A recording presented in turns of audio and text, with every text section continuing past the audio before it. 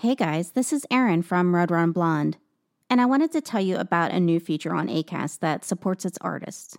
It's the supporter feature. Listeners to Red Run Blonde can now donate and support the podcast. However, there's no subscription or commitment. You can just give whenever or whatever you'd like. It's completely up to you. Just find the Support the Show link in the show description on any episode. You can use Apple Pay or Google Pay, and it takes less than 30 seconds. You can donate anonymously, or you can add a message that I can see. As a podcaster, everything comes directly out of my pocket. I don't get paid to podcast. It's just my passion. So anything is appreciated to keep the show going. Thank you so much, guys. And now on to the show. When you're ready to pop the question, the last thing you want to do is second-guess the ring. At BlueNile.com, you can design a one-of-a-kind ring with the ease and convenience of shopping online. Choose your diamond and setting. When you find the one, you'll get it delivered right to your door. Go to BlueNile.com and use promo code LISTEN to get $50 off your purchase of $500 or more. That's code LISTEN at BlueNile.com for $50 off your purchase. BlueNile.com, code LISTEN. Hey there, it's Michelle Norris. I'm host of a podcast called Your Mama's Kitchen. When I travel, I'm usually looking for a way to find a taste of home when I'm not at home. And one of the things I love to do when I am at home is entertain. And Airbnb allows me to do that. When I was in California recently, I rented a house that had a great kitchen. And when we were sitting around the table, we were all thinking, we're in someone else's house. Someone could be in all of our homes as well. If you have a home, but you're not always at home, you have an Airbnb. Your home might be worth more than you think. Find out how much at airbnb.com/host.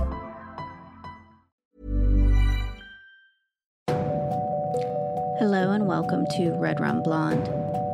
This is a true crime podcast. Each week, I'll explore a case, the victims, the facts, and the mystery surrounding it. Some are solved, some remain unsolved. I'm your host, Erin Fleming.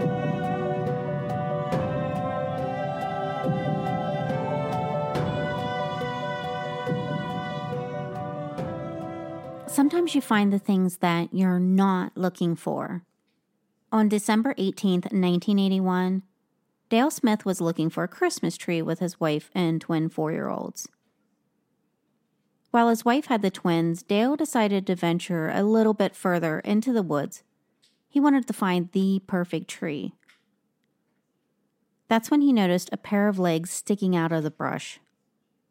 At first he thought it was a mannequin, because there was a pile of discarded toys also nearby.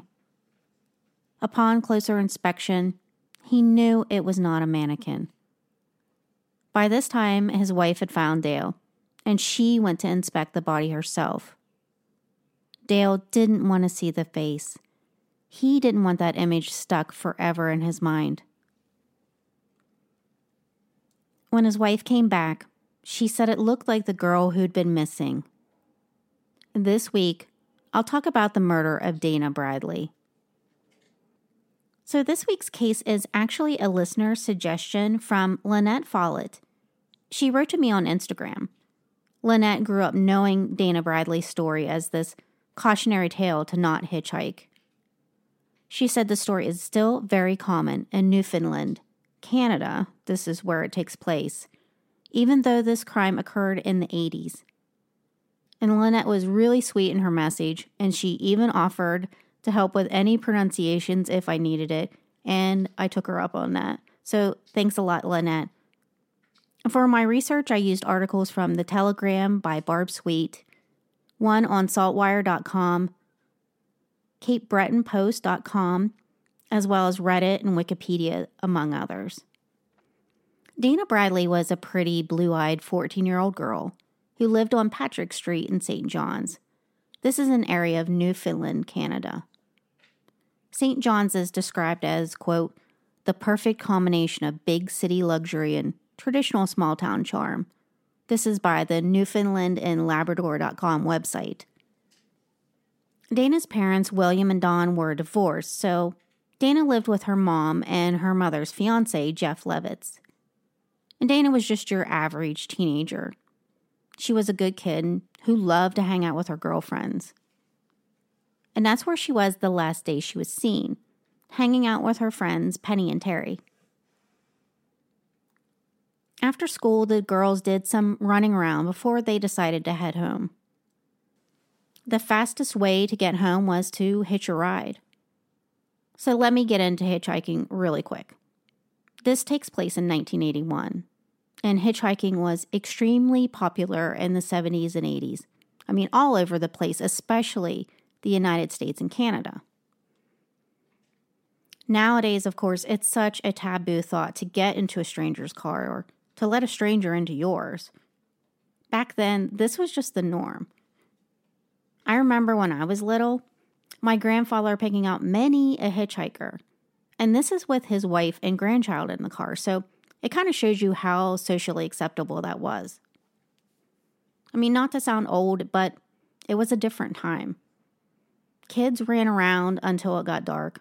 People sold things door to door, and young people hitchhiked. Wherever you wanted to go, you just stood by the road and stuck out your thumb. I mean, it's in countless pop culture things like the movie The Hitcher, Hitchhiker's Guide to the Galaxy. One of my favorite books, Even Cowgirls Get the Blues by Tom Robbins. It's all about a girl who has this giant thumb that comes in really handy when she wants to hitchhike. So that's just to give you a sense of what Dana and her friends were doing that day, and it was very normal. The girls got a ride, first dropping off Terry at her house. And Penny and Dana then walked to Penny's house, which wasn't too far from Dana's. At Penny's, Dana called her grandma to tell her that she'd be home soon since it was her mom's birthday, and they were going to have this big birthday party. Perhaps because it was starting to get dark, Dana decided to hitch a ride home. On Topsail Road, right across from the Tim Hortons, a car pulled over around 5:20 p.m. This is on December 14th, 1981. The car is described by witnesses as a 1973 to 76 Dodge Dart or Plymouth Valiant four-door sedan. And the color description is kind of vague. It was either beige, tan, or faded yellow with lots of rust damage. Harry Smeaton and his brother John were selling Christmas trees in an empty lot behind the bus stop. And because it wasn't busy, they were watching traffic just go by as they sat in the bed of their truck. They saw Dana and they thought that she was going to catch the bus until she stuck out her thumb and the car pulled over. The driver of the car had to reach across to open the passenger door since the handle was broken. Now, in retrospect, the brothers wish they would have noticed a license plate, but since nothing was out of the ordinary, they didn't. Now, I did read a different account that said Dana had intended to take the bus, and she told her friends so. So maybe she didn't deliberately hitchhike, but maybe the car simply pulled over and the driver offered her a ride. When Dana didn't return home, her mother was alarmed. It just didn't make sense that Dana had just called and said she would be there soon, and she was excited about her mother's birthday party. Dana's mother, Dawn, and her boyfriend, Jeff, decided to drive around looking for her. After a few hours of checking everywhere they could think, straight panic set in. I mean, Dawn knew something was wrong. This wasn't like her daughter at all. She was a good kid, and she never got into trouble. Finally, they went to the Royal Newfoundland Constabulary, or the RNC. I had no idea what this was, so I had to look it up and get advice here. The RNC are a provincial police service for the province of Newfoundland and Labrador, and they enforce the provincial laws and provide police services to the area. I guess it's one of 4 provincial police forces in Canada, the others being Ontario Provincial Police, the Alberta Sheriff's Branch, and the Sûreté du Québec. I had to get clarification and pronunciation from Lynette about this whole thing, and she told me how to pronounce constabulary, which I still have trouble saying. I asked her if this was the same as the RCMP or the Royal Canadian Mounted Police, or Mounties, and she said that they're separate, but they do also ride horses, if any of that makes sense. After contacting the RNC, Dawn was told that they had to wait 24 hours to file a missing persons report, which is like how it is in the U.S. I guess police used to just always assume that a kid was a runaway. But thank goodness we now have things like Amber Alert that doesn't waste those precious minutes and hours. After 24 hours with her daughter still missing, the police finally filed the report for Dawn. Now the disappearance was being taken seriously, and it was being splashed across the media. One of the Smeaton brothers saw Dana's picture in the paper, and he notified the other brother, who was one step ahead of him and already called the police. With their details and those of 2 other witnesses, police were able to put together a composite sketch of the man driving the car. He was a white male with a thin face and kind of average length hair. Just a really normal looking guy. Nothing really stood out about him about his features. I guess if I had to cast him in a movie, I might pick someone like Tom Holland or Lucas Hedges to play him. Now, I can't even imagine what her parents and family were going through in those agonizing days, waiting for any word or sign of Dana. Sadly, the wait wouldn't be long. It was on December 18th that Dale Smith found Dana's body in the woods of Maddox Cove.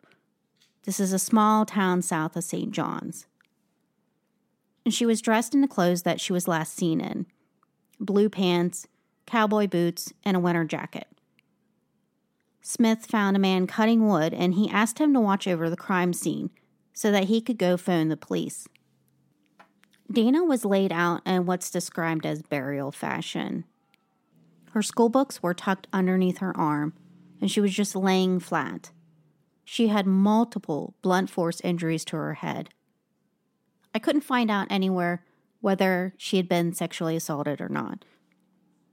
Either that was something the police didn't reveal, or it wasn't mentioned in any of the articles I could find. It's thought that she was murdered the same day she disappeared. This was now a major murder case.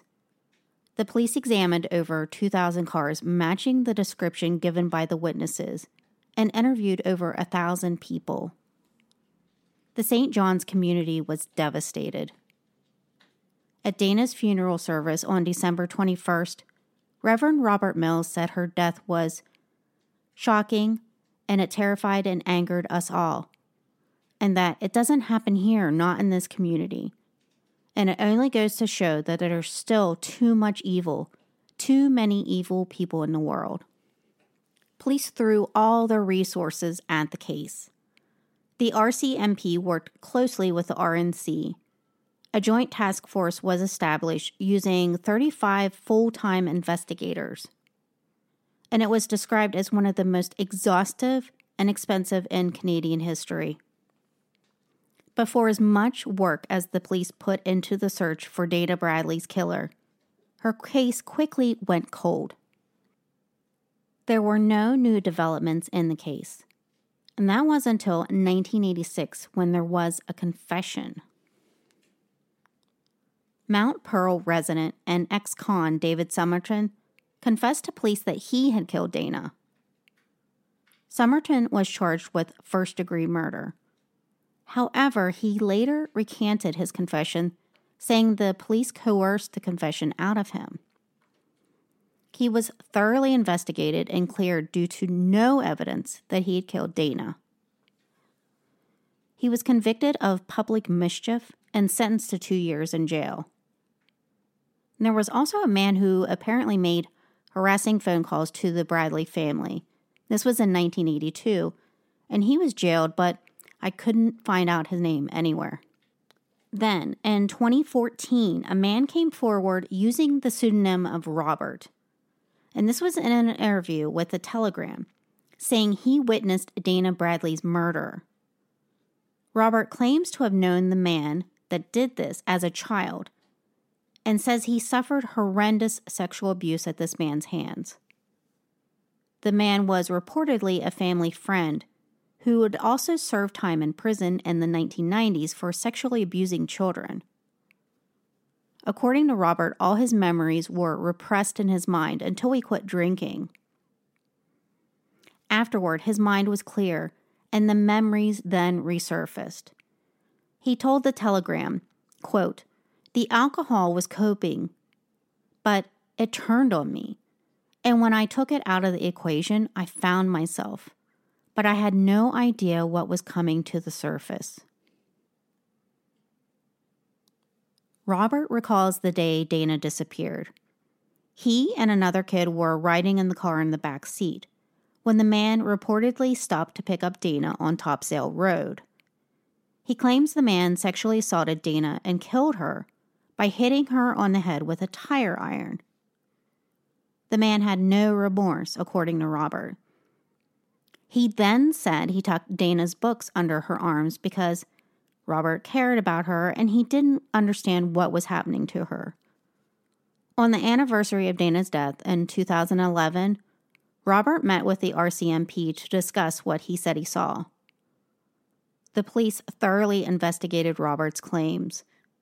During 16 months of investigation, they collected around 2,000 pages of material, as well as consultations with experts, a ground search, and DNA testing. But in the end, Robert's story was not believed by the police. There was a commission that determined they didn't think Robert was lying, but instead suffering from false memory syndrome.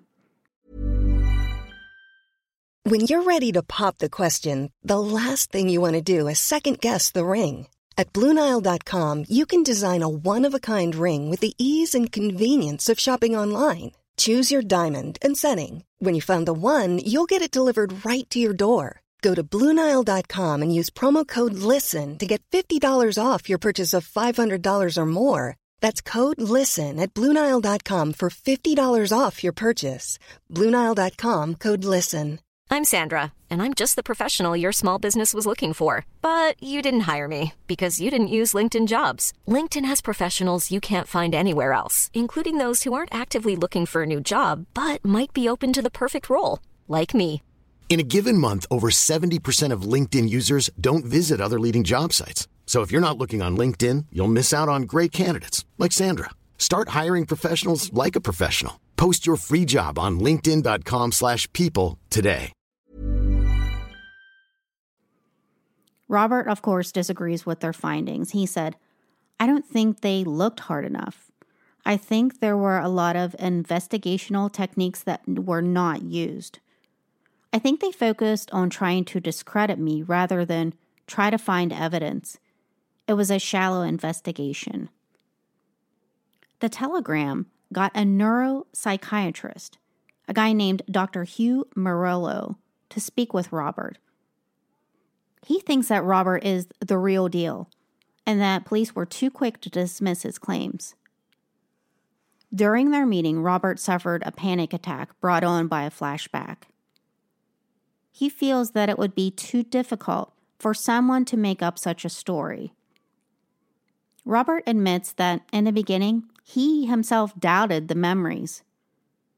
He now feels he has dissociative amnesia and post-traumatic stress disorder, and he works closely with doctors. Robert's parents are torn about the memories. On one hand, they want them to be false. On the other hand, they have to accept the fact that this man who was their friend abused their son, and that's a pretty hard pill to swallow. Now, the Telegram didn't disclose the man's identity, but there is a Facebook page called Justice for Dana Bradley, as well as other sources that say that this man's name is Thomas Carey. According to this Facebook page, Thomas Carey worked as a janitor at St. Bernard Elementary School in a place called Witless Bay. He was very socially active in the community, and at one time was even the mayor. During the 70s and 80s, he was a businessman and he was very involved in the town's administration, as well as lots of community work. He was a very respected man, to say the least. That was until December 13th, 1990, when he was arrested by the RCMP and charged with 10 charges of child sexual abuse. The victims in the charges were as young as 9 and as old as 20, spanning from the year 1969 to 1983. And the victims were both boys and girls. He pleaded guilty to 6 of the charges and was found guilty on 1 other. And he was sentenced to 4.5 years in prison. During the trial, it came out that Carey had been convicted in 1978 of 5 charges of trafficking stolen property, but he didn't serve any jail time. In early 2000s, he was found guilty of price fixing and bid rigging school bus contracts in the time that he operated a school bus operation. In 2007, a petition circulated around Witless Bay to have him kicked out of town. So according to this Facebook page, Tom Carey looks very good as a suspect in Dana's death. Many of his victims testified about being taken by car to an area outside of St. John's where they were assaulted. This person on this page thinks that he looks like the composite sketch of the man who picked up Dana that day. And the person on the page claims to have been a close friend of Tom Carey's. This man says that they were both in the same political party at a district level from 1979 to 1982, and that they had many business meetings together, as well as just regular chats. He says he knew him quite well. When Dana disappeared and this sketch surfaced, this man thought that it looked amazingly like Tom Carey. He said he even remarked about it to his wife. But due to Tom Carey's upstanding character, he just dismissed the idea. But he was floored when Carey was convicted of sexual abuse of minors. The man even says he figured out the identity of Robert, having known his father. However, Carey was cleared of any suspicion in Dana's death by the RCMP. There are 3 missing women from the St. John's area who also have unsolved cases like Dana Bradley's, which I found in an article for the CBC News by Ariana Kelland. 20-year-old Pamela Asprey was last seen heading to a place called Aaron's Pub on November 12, 1984. It's not exactly known how she traveled from her boarding house to the pub, but it's thought that she hitchhiked. She stayed at the pub for a couple hours before leaving.